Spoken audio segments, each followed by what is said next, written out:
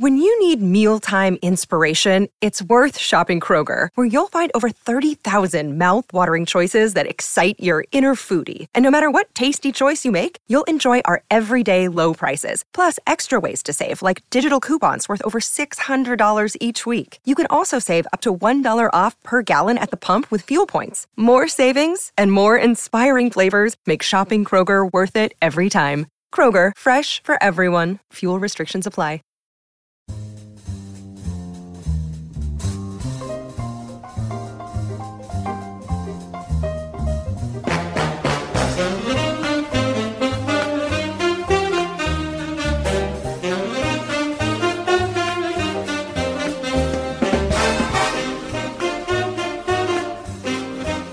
Hi, and welcome to episode 16 of the Baseball from Home podcast. I'm Connor McKnight. He's Joe Brand. We're brought to you by the House of L Podcast Network. I've been covering baseball for radio stations in Chicago the last 10 years. Joe's been broadcasting minor league baseball for the last 9. He covers the White Sox and the Cubs for WGN Radio. You can find us both on Twitter. I'm at C1McKnight. He is at Joe_Brand1. You can subscribe, rate, and review the pod. Likely, if you're listening, you've done at least one of those 3 things. Bump it up. Go for 3 for 3. Rate us, review us, give us 5 stars. We would really appreciate it. And Joe will cook you dinner. Every show, we cover the Cubs, we cover the White Sox in no particular order. We'll kick it around to all the biggest Major League Baseball stories. And my goodness, are there some big Major League Baseball storylines going on just today, even though there's a bunch of fun with the locals, with the White Sox and the Cubs too, Joe. You used the word enchanted earlier today, and I took a liking to that word, especially for the White Sox and what they did on Thursday to clinch their first postseason berth since 2008. And anyone expecting me to cook, I can pretty much only cook like 17 different breakfast dishes. So if you like breakfast for dinner, I'm great. If you want something else, can't help you there. None of this would be possible without David Hochberg and all of the fine folks at Team Hochberg. Not only would I not have a roof over my head, but they also sponsor the House of L Podcast Network and this show. Team Hochberg is awesome. I use them to secure my mortgage for my place in Wicker Park. I would get nowhere without them. They were absolutely wonderful. And the thing I like best about Team Hochberg is, like, yeah, I knew David kind of prior to my mortgage and everything, but I got to know Kevin on his side, and he was like my primary handler, right, for my mortgage. And he took the time, the whole team took the time to understand my situation when I was going to buy a house, to understand what sorts of things were underlying that situation and what I needed to get the absolute best. And that's exactly what I got from Team Hochberg. You will get the same, I promise you that. Give them a call at 855-56-DAVID or head to the website at 56david.com. Homeside Financial is an equal housing lender, NMLS 1124061. So, Joe, the Cubs are 29-21, 78.3 and 56.7 if you do the COVID math. They have a winning percentage of 600, which gets you a 97-win season over 162 games. The White Sox made the playoffs today by virtue of taking 3 of 4 from the Minnesota Twins. They are now 33-17, which would be, that's 89.1 and 45.9. They have a 660 winning percentage, first in the American League, and it would be a 107-win season for the White Sox. I'm going to go ahead and make the unilateral decision that we begin with the White Sox on the show today, mostly because our very own Joe Brand did the pre- and post-game show for the White Sox broadcast over on WGN. And Joe, first and foremost, I'll put you on the spot. When the White Sox clinched a playoff spot, what did you feel most needed to be conveyed in the post-game show? Probably that White Sox fans deserve this. They've been a frustrating group for the past few years that have picked and had opinions on basically every single thing that has gone on, but with all that particularness comes love and passion, and hopefully they felt that from the organization today, because you know what? Again, you used the word enchanted, but that was a ball game that they could have easily rolled over and died. There are a few players that are showcasing some slumps right now, and one of those guys being Eloy Jimenez coming through with the game-winning RBI double, at least showed some showcases of slumping in that game. That's a big good win. That's a good feel-good win, and it accomplishes a lot of things. They clinch a playoff. They extend their lead over the Twins. They guarantee a winning record against the Twins if those two teams happen to match up with the same record at the end of the year. And, hey, Reynaldo Lopez looked okay. So something we might get into later in the podcast about just how important pitching is in the playoffs. Even more in 2020, that could be something that they could really use. They're going to need him. It's what it looks like, but it's just a matter of what kind of Reynaldo Lopez you're going to get. But today looked okay. Well, I'll twitch that just a little bit. They're going to use him in the playoffs. I hope they don't need him in the playoffs. That said, that's the best outing I've seen Reynaldo Lopez throw this season. There was the nice one against the Cubs where he was piggybacked with Gio Gonzalez. But that's the best I've seen him throw all year. I think that second start of his was a good one. And, doesn't matter. Either way, that's probably the best I've seen him throw. Still, what stunned me about today's win against the Twins, and we'll go back through most of the series, I think, before we get into kind of the playoff implications and what it means for the White Sox, but how many times did the Twins have the puck on their stick and they could not kill the White Sox? It was unbelievable. Max Kepler throws one away at first base when he's got Gerard Dyson dead to rights. Luis Robert lets one clank off his glove, like a rare fielding mistake for the rookie phenom. And then Nick Madrigal bails him out by throwing a freaking bullet to home plate. And Yasmani Grandal makes the tag of a lifetime, like really an amazing tag. And it still wasn't good enough because Buxton was absolutely safe. They never review it. They don't even go back and look. No problem. No big problem at all. There's the foul ball off Encarnacion's bat that doesn't get caught. There's the foul ball that doesn't get caught by James McCann in the one that went up the elevator shaft. And he's like, I got it. Oh my God, I don't know where my legs are. Please, someone help me find my legs. And then the ball drops. Like, they got away with everything in this game. And that's, sometimes good teams catch breaks and they hang on to win. That was stunning to me. What a game. What a game Thursday was. How about the fact that Josh Donaldson just said, you know what? A 1-run lead? That's good enough. I'll see you later, everybody. I'm going to make a complete ass of myself just because I didn't get a pitch here, I didn't get a pitch there. But you know what? For me, this is all that matters, a home run. I'll see you later. And what do you know? The Twins lose by a run. They could have used his at-bat later on in the game, but he felt it was more important to make a point right there. Not just his at-bat, but Benetti made the point in the broadcast. Jose Abreu has an infield single for an RB, which, file that into another thing. That was absolutely Jose Abreu legs one out for another RBI. Are you kidding? Did he die? I don't know. He's fine. But if Donaldson's playing third, he probably gets to that ball. And maybe he doesn't make the play after all. Maybe it's too much for him to make. But the fact that he even gets there in the first place keeps it in the infield, and maybe there's a play at the... It's insane. It's absolutely... What? Josh Donaldson piecing out like that after hitting a home run to take the lead. I tweeted this, and I really do think it. If you'd have looked at me when the sixth inning started and Donaldson led off that sixth inning against Reynaldo Lopez, and I think Lopez probably should not have been pitching anymore, but Ricky Renteria errs in that way for his pitchers, and I think more often than not, he's probably gotten the results he's wanted out of it. Even still, if you'd have looked at me before the sixth inning starts and go, all right, Twins get a run, but lose Josh Donaldson for the rest of the game, are you taking it?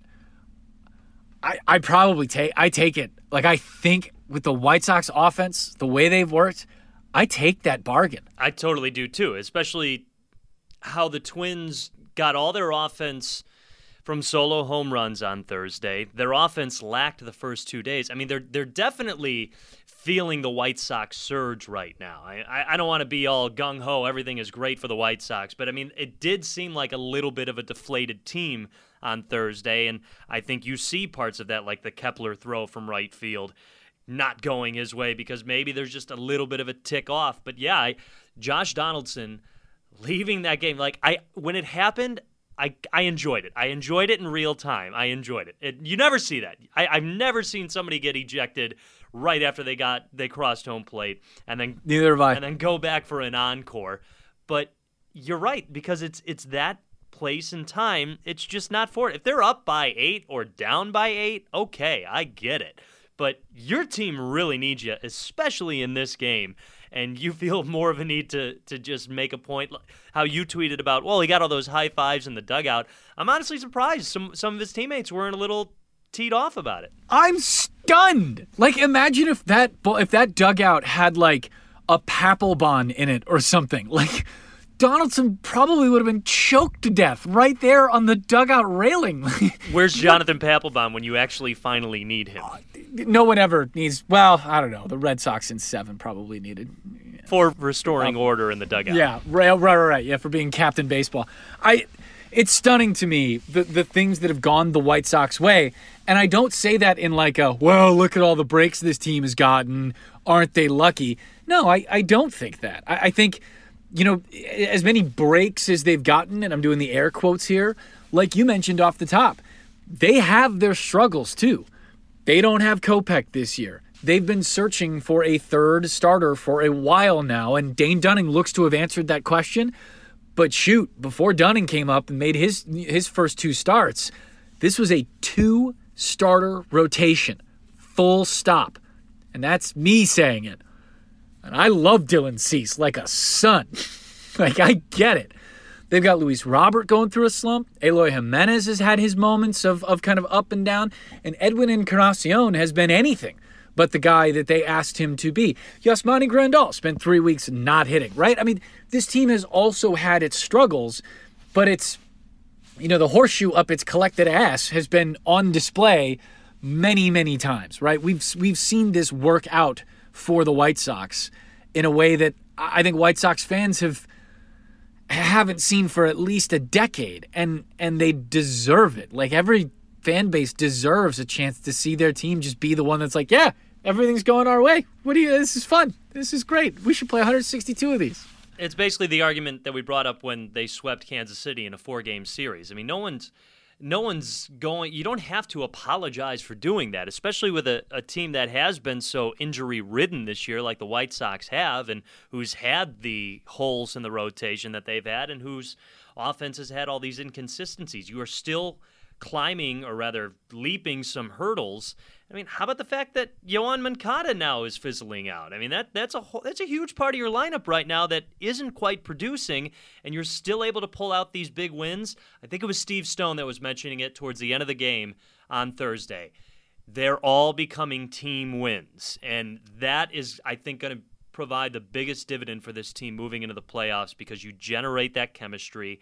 You just generate that we can come back in this mentality. Even today, when they didn't even lead until the 7th inning. Even today, when they never seem to have it. Yeah. And they strand the bases loaded with 1 out. You still felt like, no, this team is definitely capable of beating the Twins. And that's the thing, they're the Twins. It's not a bad team. It's a good team. Minnesota Twins. And they come back and beat them. You're right to point out the Moncada thing, and that's probably, like, if I look back through our other 15 episodes, I don't know that we've pointed out the Moncada issue more than 2 or 3 times.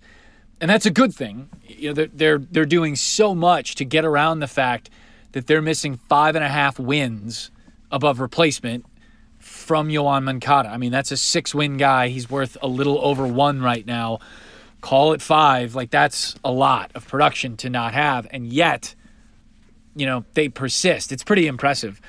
I want to do something a little different on the podcast today with episode 16. Usually we do a Major League Baseball headline right in the middle of our White Sox and or Cubs chatter. But I want to kind of expand that portion, but also bring it home for the White Sox here and bring it home for the Cubs when we get to them. Many baseball fans have already seen the news that the playoffs are going to be in a bubble, that the first round will be at the top seed ballpark, and that travel is going to be severely restricted to the point where there are no off days in a series until the World Series. That is stunning to me. Absolutely stunning. And I understand why it's happening. And up until this point, with all of the rules changes, right? Like the runner on second base, the ghost runner in extras, and the 3-batter minimum, and, everybody just kind of looking at the Cardinals not playing baseball for 2.5 weeks and going, yeah, it's fine. Don't worry about it. We'll just keep playing and see what happens. Like, okay, it's a pandemic. Fine. But doing this, and I don't know if you heard, I think it was, I forget if it was Gabe Kapler or Tito Francona who said that managers weren't even aware that this was going to happen, which means front offices weren't aware this is going to happen because they'd have been telling their guys about how usage is going to work and about how we're trying to line up rotations and all this kind of stuff. It's unfair. Like, now this is something that unfairly affects the distribution of talent across playoff teams.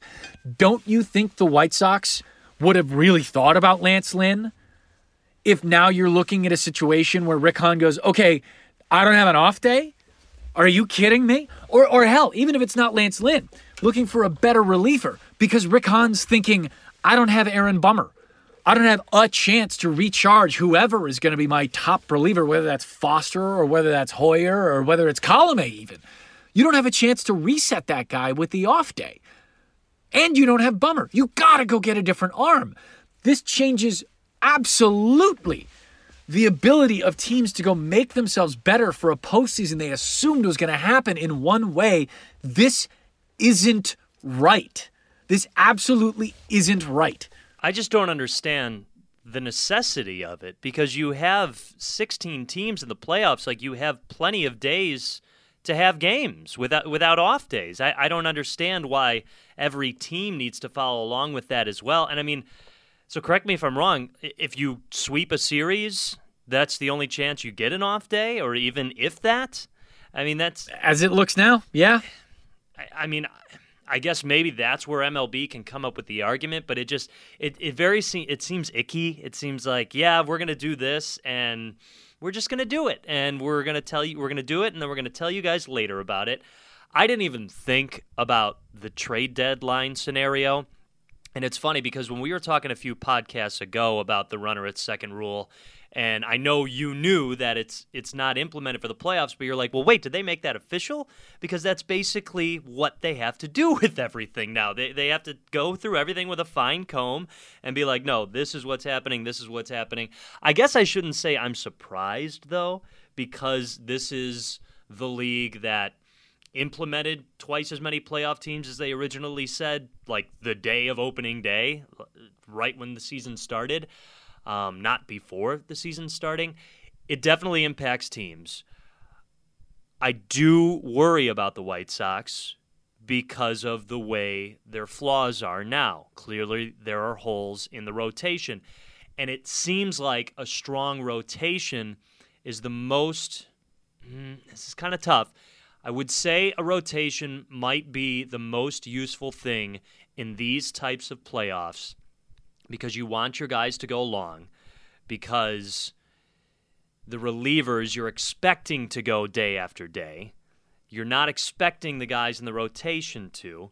And with the 3-batter minimum rule, you're going to have mishaps from relievers coming out because you're not going to get those one-on-one matchups. So you're expecting a lot more out of your rotation. I know you've seen it, Joe, but I don't know if everybody out there has seen it. Mike Petriello, who does an amazing job for MLB.com, put out this graph that's been around for a while. Obviously, it's a 15, 25-year-long graph. We are now at a point where half of the outs recorded in October baseball are recorded by relievers. Half. And I think that counts, like if you have a Bumgarner situation where he's coming out of the pen or Kershaw's like coming out to throw those last couple innings, that counts him as a reliever, but it should, because if we're thinking about this as a how many outs did the starter get that day, it doesn't necessarily matter that Kershaw's a starter or reliever. He came in relief. You used someone other than the starter for those outs, right? That's what we're trying to measure here. So in effect, what you're also doing is throwing out the idea that you could go in a 5-game set with Giolito or Keuchel twice, or either one of them throwing twice. You'd have to do it on short rest, which is something that, mathematically speaking, decreases the effectiveness of a pitcher. We know that to be true. It's one of the few things in baseball where you can go, yes, there is a large enough sample size. Pitchers pitching on short rest, more often than not, are not as good as they are when they're pitching on 5 days. This completely changes how I feel about the White Sox in the postseason. If you'd have asked me 12 hours ago, Joe, can the White Sox win the World Series?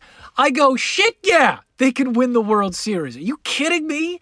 And right now I go, well, they got a lot of things to figure out on the pitching side, and they better hit their balls off to do it. That's a different answer. It just is. They're both very profane, but those are two very different answers. I'm pretty much 100% on board with you. The one thing I was talking about a little bit earlier, though, with you lose the ability to have the one-on-one matchup at the drop of a hat at any time you want because of the 3-batter minimum rule.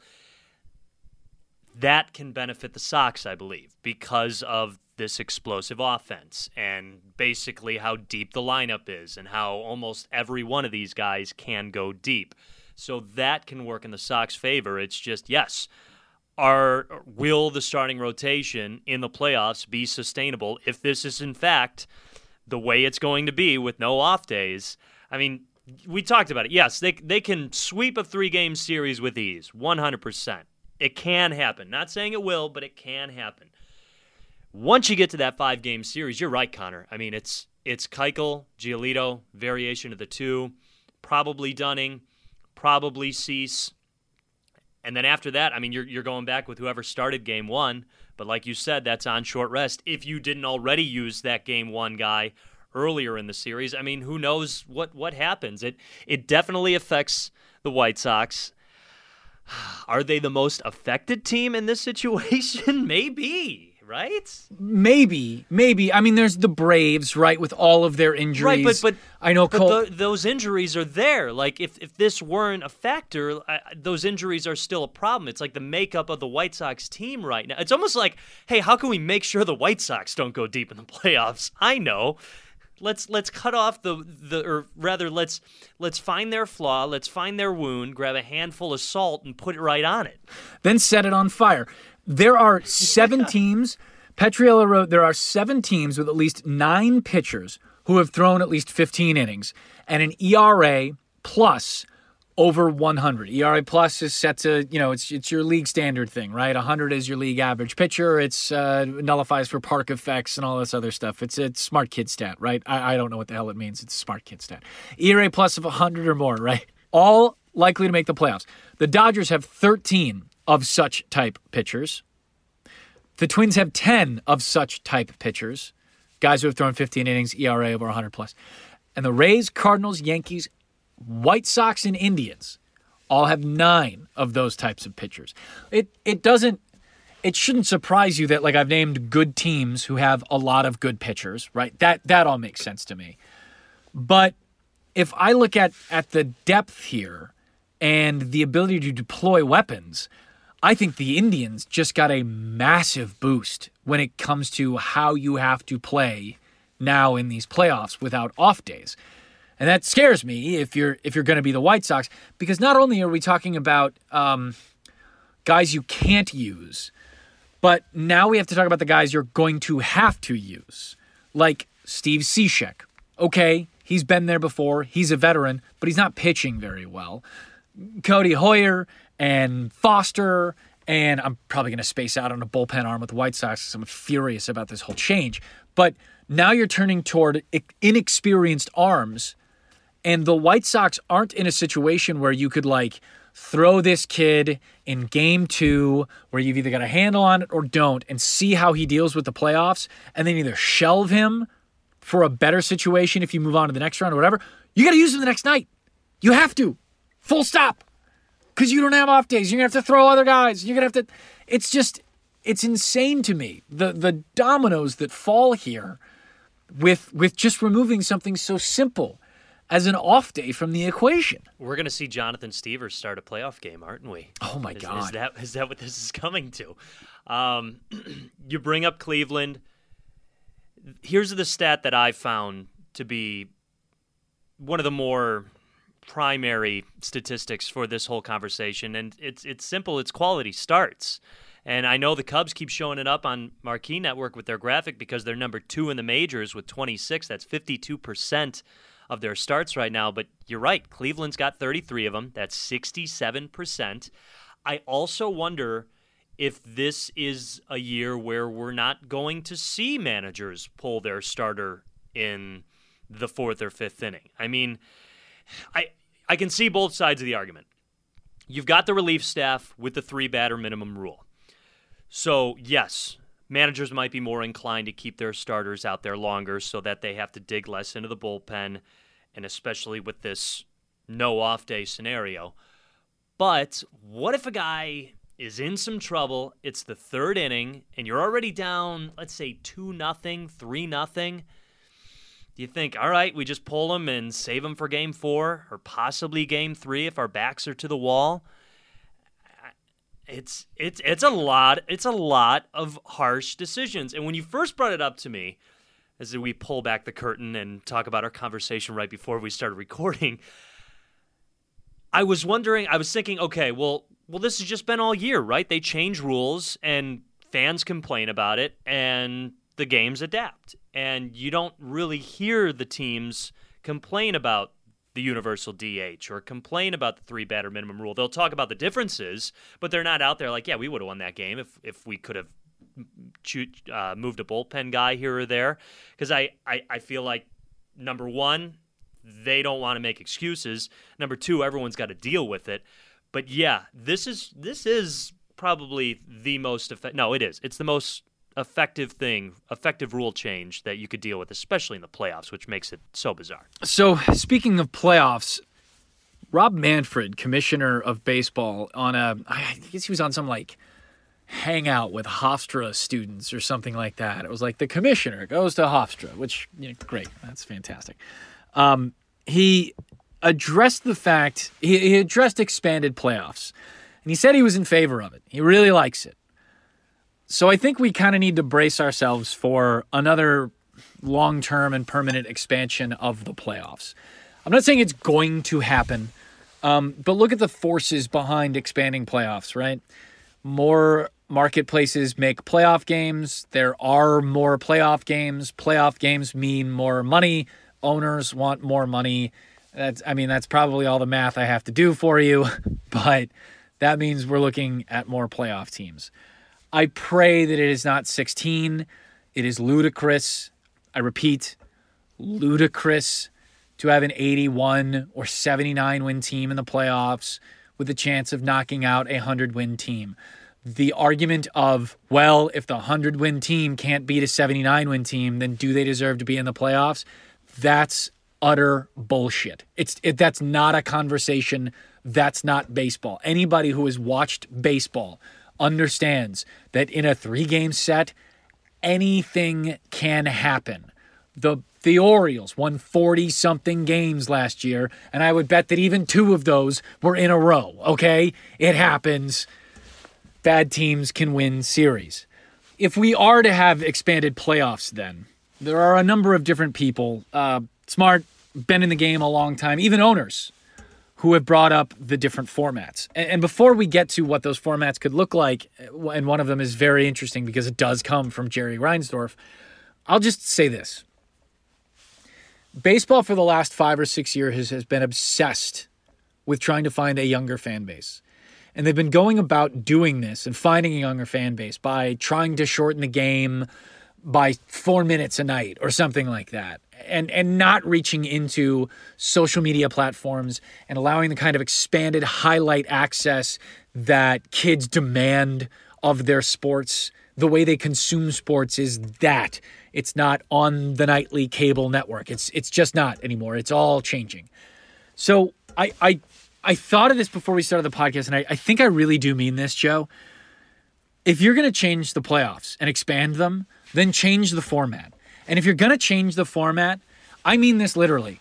Call up a 15-year-old baseball fan, ask her how she wants the playoffs to work, and let her decide. Because if you're doing this, if you're making it 16 teams, if you're changing the fundamental aspect of who's worthy to go play for a World Series, and how we find out who the best team is, then just change it all. And if you're all that worried about getting young viewers back into the sport, go find a 15-year-old fan and ask them if they want their playoffs this way. For the ones who work hard to ensure their crew can always go the extra mile, and the ones who get in early so everyone can go home on time, there's Grainger, offering professional-grade supplies backed by product experts so you can quickly and easily find what you need. Plus, you can count on access to a committed team ready to go the extra mile for you. Call, click Grainger.com, or just stop by. Grainger, for the ones who get it done. Or that, and have them decide.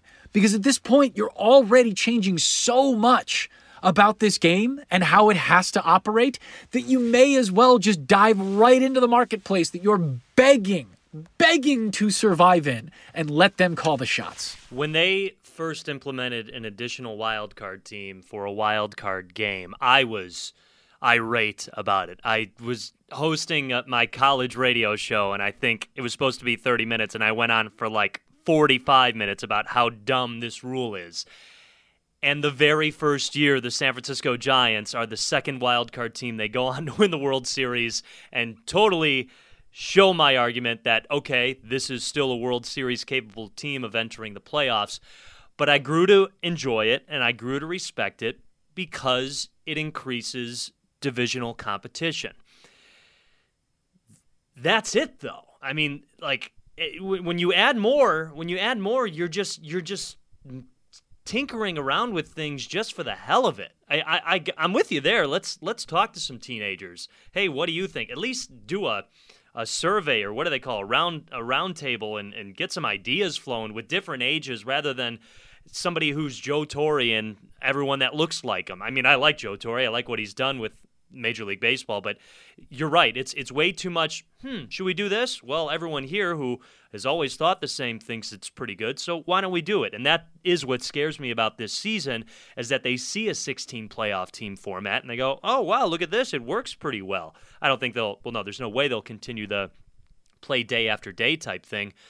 But you're right. I mean, if you're going to totally smash your hand down on the Monopoly board and pieces go flying everywhere, at least put them together in a proper, organized, well-thought-out way rather than, what we're feeling right now. So here's one. I want to see what you think of it. We'll talk about it a little bit. It's from Ken Rosenthal's piece in The Athletic. And the piece kind of talks about Bob Costas. And, I love Costas. I really do. And I understand that some people will take shots at him because he kind of places himself in that situation of being keeper of the game sort of thing. I don't think he does that, but I could see how others, would get annoyed by it or what have you. That's neither here nor there. Either way, Rosenthal's writing about how Costas really hated the wild card idea back in the day. And really it wasn't all that crazy about allowing any more than two teams play for a World Series title, right? So Bob's pretty old school. But I'm going to read a couple of graphs. They're quick, but they're really interesting. And for White Sox fans, they'll be even more so because Jerry Reinsdorf made a suggestion about how expanded playoffs could work. If the league wants to continue with expanded playoffs, Rosenthal writes, Costas has some ideas, including one he first heard from White Sox owner Jerry Reinsdorf. Costas' suggestions are offshoots of the 14-team postseason the league floated in February, featuring 3 division winners and 4 wild cards in each league. Under the plan, the teams with the best records in each league would earn automatic buys to the division series. The 2 other division winners and top wild card teams would host a best-of-3 wild card round. The bottom 3 wild cards would play entirely on the road, at least in the first round. The next step would be gimmicky, or, depending on your perspective, a fascinating strategic exercise. The division winner with the second best record would choose its opponent from the 3 lowest-seeded wild cards. The division winner with the third best record would pick between the other 2 wild cards, and the top wild card would face whichever team remains.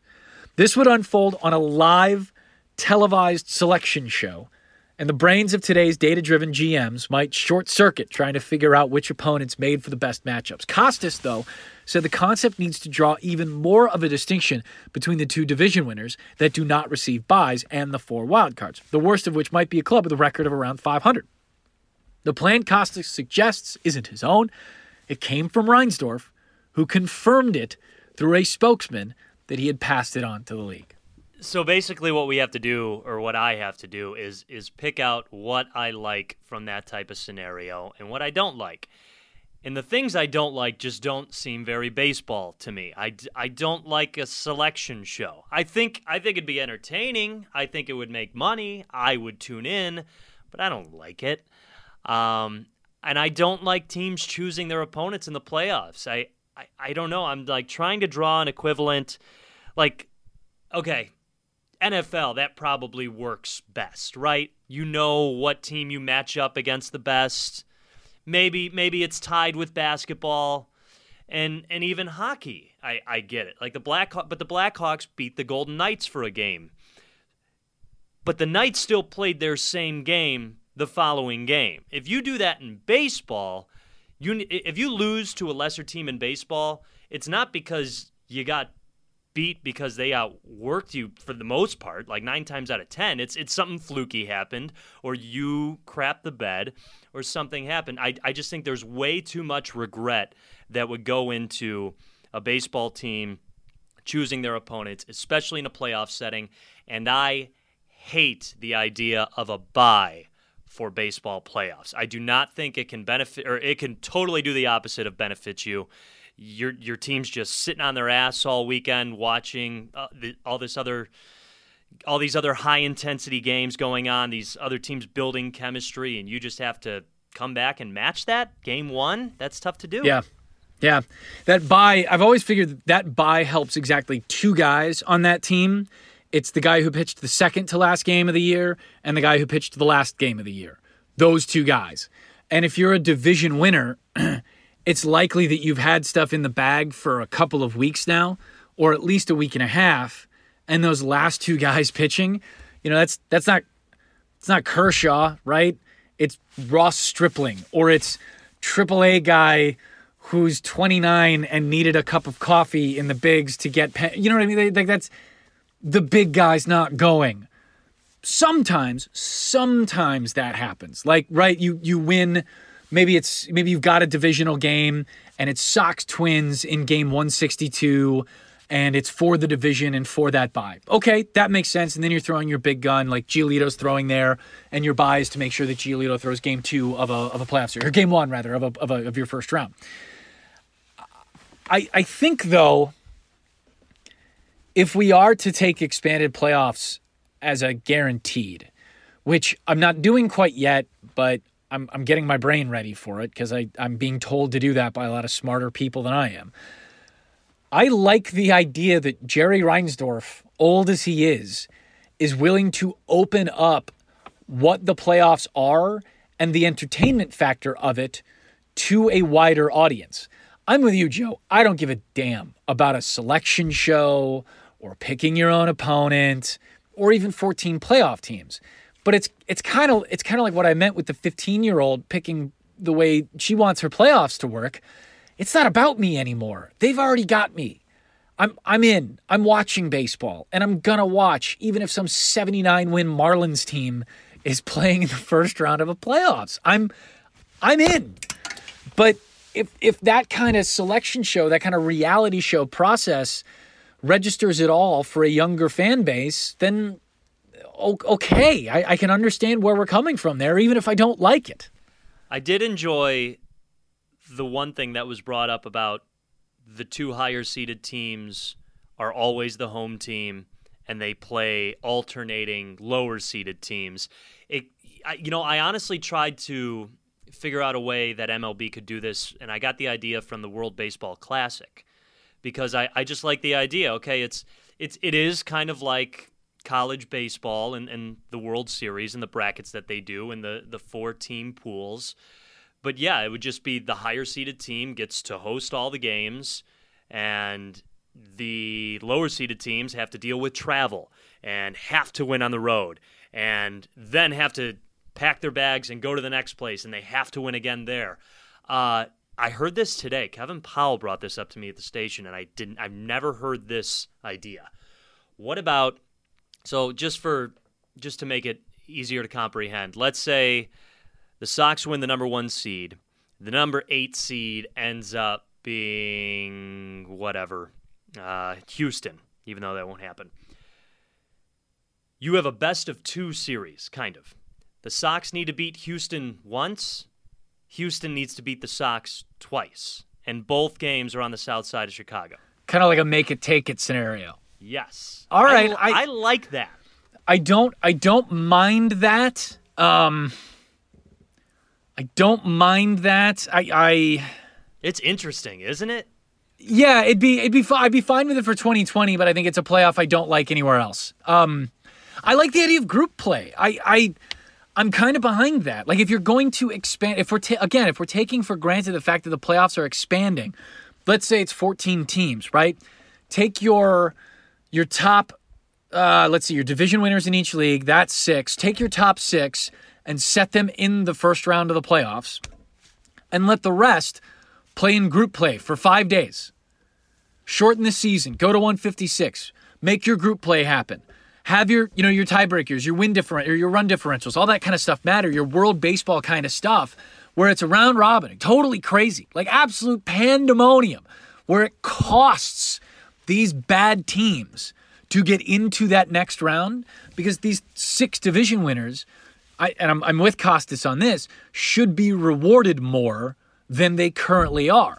Plus, it gets you a whole bunch of nonsense, which is what, like nonsense in a good way. Like, oh my God, can you believe this?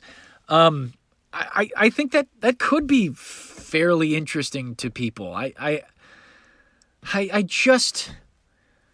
Joe, we're going to have it. Listen, we're probably 2 seasons away from some 80-win team bouncing out a 95-win ball club, and a bunch of people are going to say that the 95-win ball club never should have been there, and my blood's going to boil. Well, now easy. Didn't the 2006 Cardinals win the World Series with 84 wins? And that's the system before there was a second wild card placed in.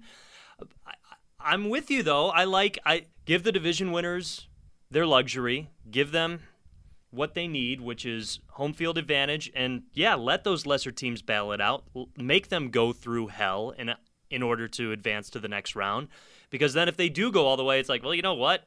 They really took care of business against 4 teams in 4 days in a crazy area, and then they came back and beat one of those better teams. One thing on the 06 Cardinals, though, before we get to the Cubs, they are the exception.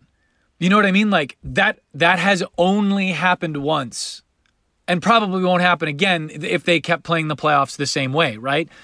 If you expand it, it's going to have, the frequency of the 80-win team beating the 95-win team is going to happen more than just once in 20-something years. It's going to happen a lot by virtue of baseball, And I don't think that that's what we all want the playoffs to be. We don't want it to be some sleepy series in the middle of June where it's, things just didn't line up quite right for the better team and the other guys got lucky 2 or 3 times. So here's one more thing. Would it make more sense or less sense to shorten the regular season then? I've been for shortening the regular season since 2006, I think. So have I, but for this playoff format, because it's like this year, would the Marlins really be a divisional winning team if it was a 162-game season? No, of course not. But I do think that, if they are expanding it to 16 and you do want your off days back, you have to. And you don't want to play on November 20, you don't want to play, the World Series on Thanksgiving, you may have to cut 10 or 12 games out, and hopefully hopefully from the owner's standpoint, which who cares, the revenues of losing that 1 3-game series at home that you might have is offset by the playoff revenues that you'll score.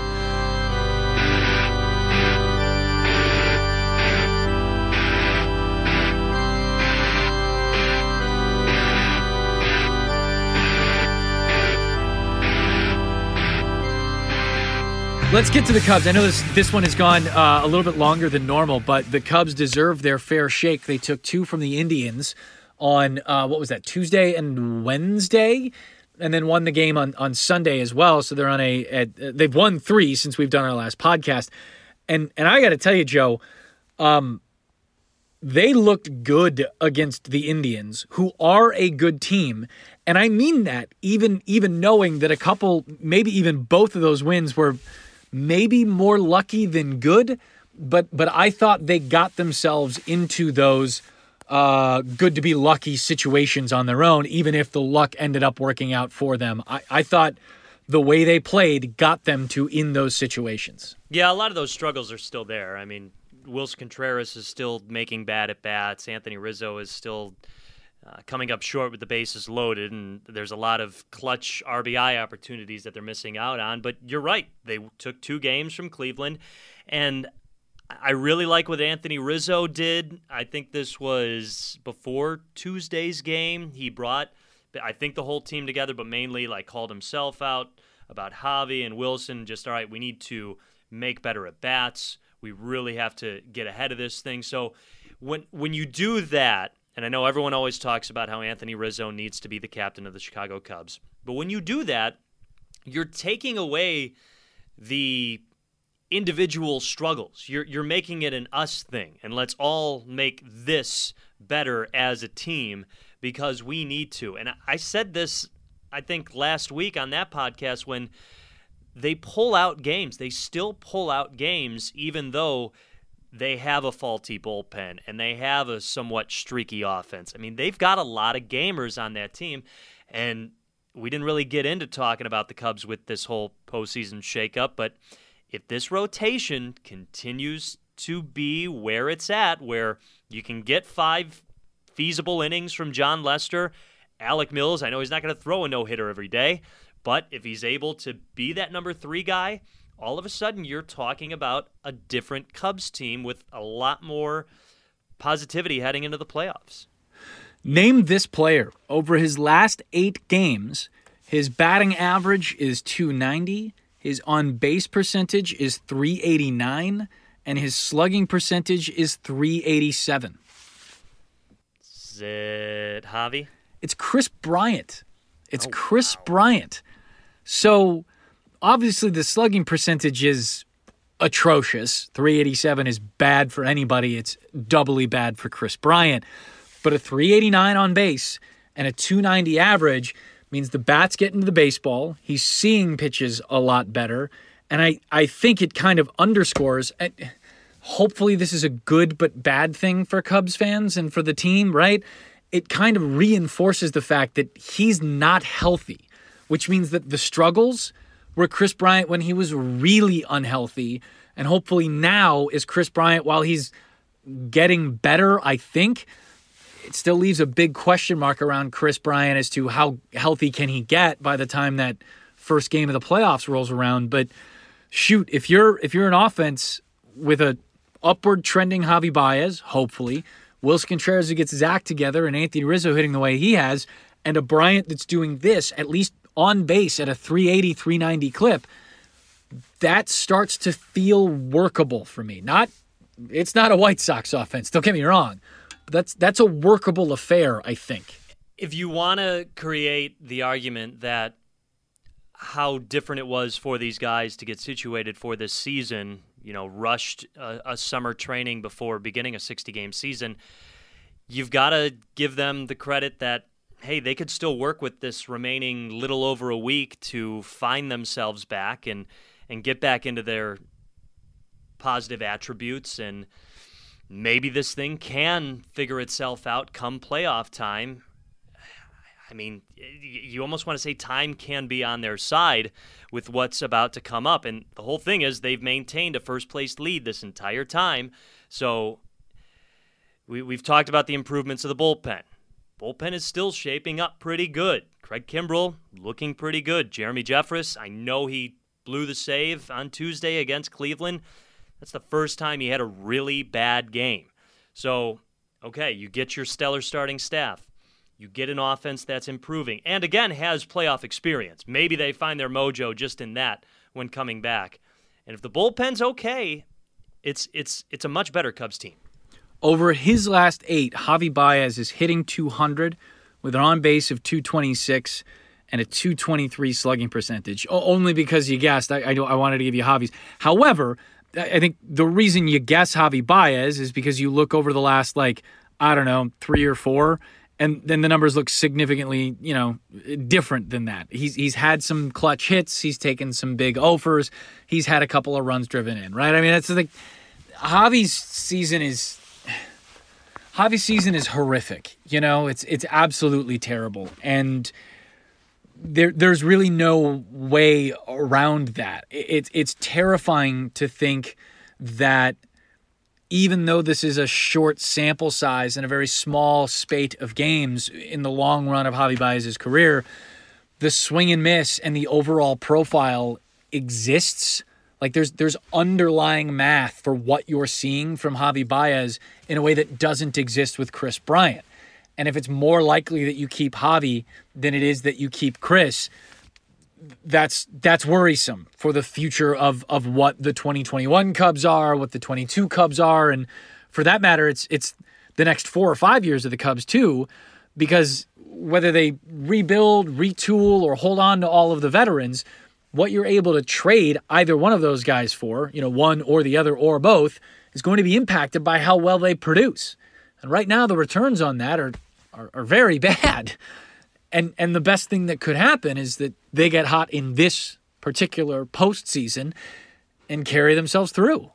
Yeah, that's a good point. I mean, that whole Javi Baez, Kris Bryant conversation took a 180 this season. I mean, neither are producing to where they need to be, but yeah, at least Kris Bryant's got an excuse. Javi Baez is what? He can't take a look at the video in between at bats now? Which I think matters. Like I that does matter for many hitters in baseball. I think it's something they absolutely have to fix and should get ingenious about. But the fact that Yasmani Grandal complained about it for a couple of weeks and then has slowly figured out again how to hit.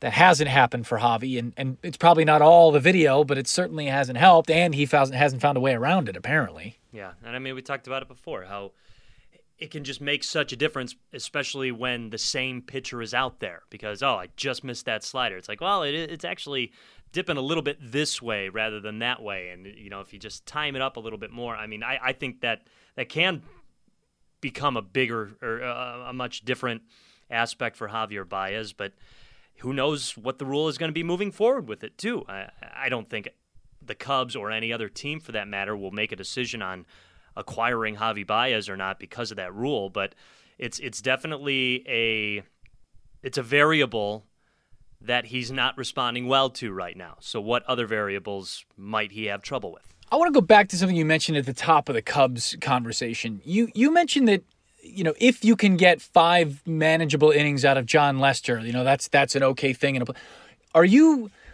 Describe for me your level of comfort with starting Jon Lester in a playoff game, knowing that obviously, 12 hours ago we're talking about off days and being able to go with Darvish twice or something like that. Now I think the way I look at the Cubs, you kind of have to start Jon Lester, injuries put aside, you're starting Jon Lester, I think. I don't know, give me a rank, like 1 through 10. How confident do I feel with Jon Lester? No, show me with your hands. Show everyone listening to the podcast with your hands just how much you... my microphone is this far away. Okay. Yeah, I mean, no, he's your number 4 guy. He's the guy that, we need him to go right now. He's 2003 Carlos Zambrano. Didn't he start game 5 of the ALDS or maybe game 1 of the NLCS? Like, he's just, all right, yeah, we got him here if we need him to start. I don't know. Yeah, maybe is he more useful out of the pen in this scenario? Because, you can get some innings out of him, and if he doesn't quite seem to have it, just yank him and then use him for a start later on. I do have more faith in him than I did before because of what he's done the last 2 days, but that's because it just seemed very, very manufactured on his own. Like, it's not like, he ran into a slow team or anything like that. I did see they were showing some old highlights from the World Series game because they were playing Cleveland, and it's just that snap. He doesn't have that that quick snap with his fastball or kind of with any pitch as he did back then. But again, he worked around it on Wednesday. he was locating his pitches where he needed to be for weak contact, and that's the Jon Lester that we know. We talked about the cutter issues, but he's still finding ways around it. Even if it's not these huge, momentous improvements, they're still slightly working, and that gives me a little bit more confidence for Jon Lester moving forward. I was thinking about this, even when he was throwing well, he's keeping the ball down, and that's really important for him. Going inside to right-handers is dangerous. I know he still has to do it, but I cringe every time, somebody sets up inside on a righty with Jon Lester pitching. His cutter doesn't cut anymore. It just kind of lists. It's a lister. It's kind of wanders about an inch and a half. That's the sound it makes, too. It just lists. Just lists over it. The seams aren't popping. It just kind of, and that's it. And maybe moves a little bit, and maybe you miss it, maybe you don't. I have there should be no regrets with Jon Lester. There should be none. No Cubs fan, not a single Cubs fan should worry about a Jon Lester start in as much as, oh, he's so bad, or oh, this is terrible, or why do they keep running him out there? You know why. And we all talked about it the moment they signed into that deal. We all celebrated the moment they won the World Series. We all championed him, when he was getting 12 ERAs after the All-Star break 2 years ago and when he dropped it all back down to 4, right? Like, this is exactly how you figured this contract would play out. And it's 100% of what you could have ever asked for. There should be no consternation, no worries, no angst about Jon Lester as the pitcher, save, boy, I wish they could have gotten that extra win, but that's what they're left with. That was the deal. That's how you bargained for a World Series title. No, you do it 10 out of 10 times. I got a little moved watching his press conference after the game on Wednesday. I was like, wow. I mean, of course, that Jon Lester is a very loyal guy. He's a guy that, I don't want to say wears his heart on his sleeve, but I mean, everyone talks about how great of a teammate he is. I mean, you really saw how much he enjoyed pitching for the Chicago Cubs in that press conference and the comments about, he was even just a little somber, and then he kind of tossed it to the media like, some things were going in my head. Just kind of threw it out there, and they're like, okay, well what? He's all, well, is it because this might be the last time you throw here in this uniform? He's like, well, yeah, of course. So, yes, champion him, cherish him. I've said before, and plenty of Chicago, if not all Chicago fans agree, second most important free agent signing in Chicago sports history, Marian Hossa being one, Mike Glennon being a close number 3. Sure. Glennon's a tight one. This is a guy that pitched in Boston longer than he did Chicago. And this is a guy that came to Chicago buying a dream. Like, the story from Theo Epstein is they created a video that what it would look like when the Cubs won the World Series. And that was one of the selling points to Jon Lester. You understand how difficult that is to do? Like, hey, we want to win the World Series. Yeah, so does every team. Yeah, but when we do, it'll look really cool. Yeah, okay. All right, here's a video of how it will look. And to make that actually convincing, like to be like, yeah, wow, we got to do this. I got to do this. I'm sure there were some other things involved too, but still, it's a cool story, and the fact that he bought it and made it happen or helped make it happen makes it that much cooler. Yeah, they also told him Jason Heyward was going to be on the team, and I know we got to run here, but Jason Hayward's last 13 games, I mean, this is obviously the best season he's had as a Chicago Cub, but over his last, 18 games? Yeah, since September 1, we'll do it that way. 289, 429 on-base percentage this month, and 421 slugging for a right fielder who plays damn good defense still. That throw home was on a damn line. It's a rope, son. That is a laser. And he's still getting it done. That's it's really nice for me to see Jason Heyward get a little bit of his in 2020. This is exactly the guy that the Cubs signed. This is who they wanted right away. Unfortunately, it took a couple years, but talk about a teammate.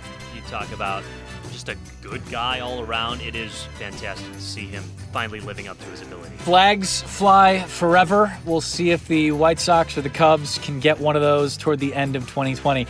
A souped-up, extra-long baseball from home pod for you, but with baseball changing everything about their playoffs, we figured it was probably worth your time. It's definitely worth ours. Thank you so much for listening. We will catch you Monday morning with the next episode of the Baseball from Home pod. He's Joe. I'm Connor. Thanks for listening.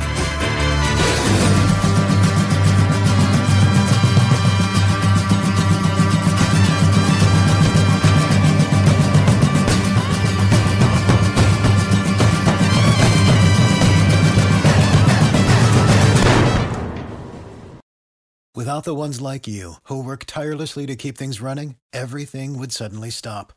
Hospitals, factories, schools, and power plants, they all depend on you. No matter the weather, emergency, or time of day, you're the ones who get it done. At Grainger, we're here for you with professional-grade industrial supplies. Count on real-time product availability and fast delivery. Call, click Grainger.com, or just stop by. Grainger, for the ones who get it done.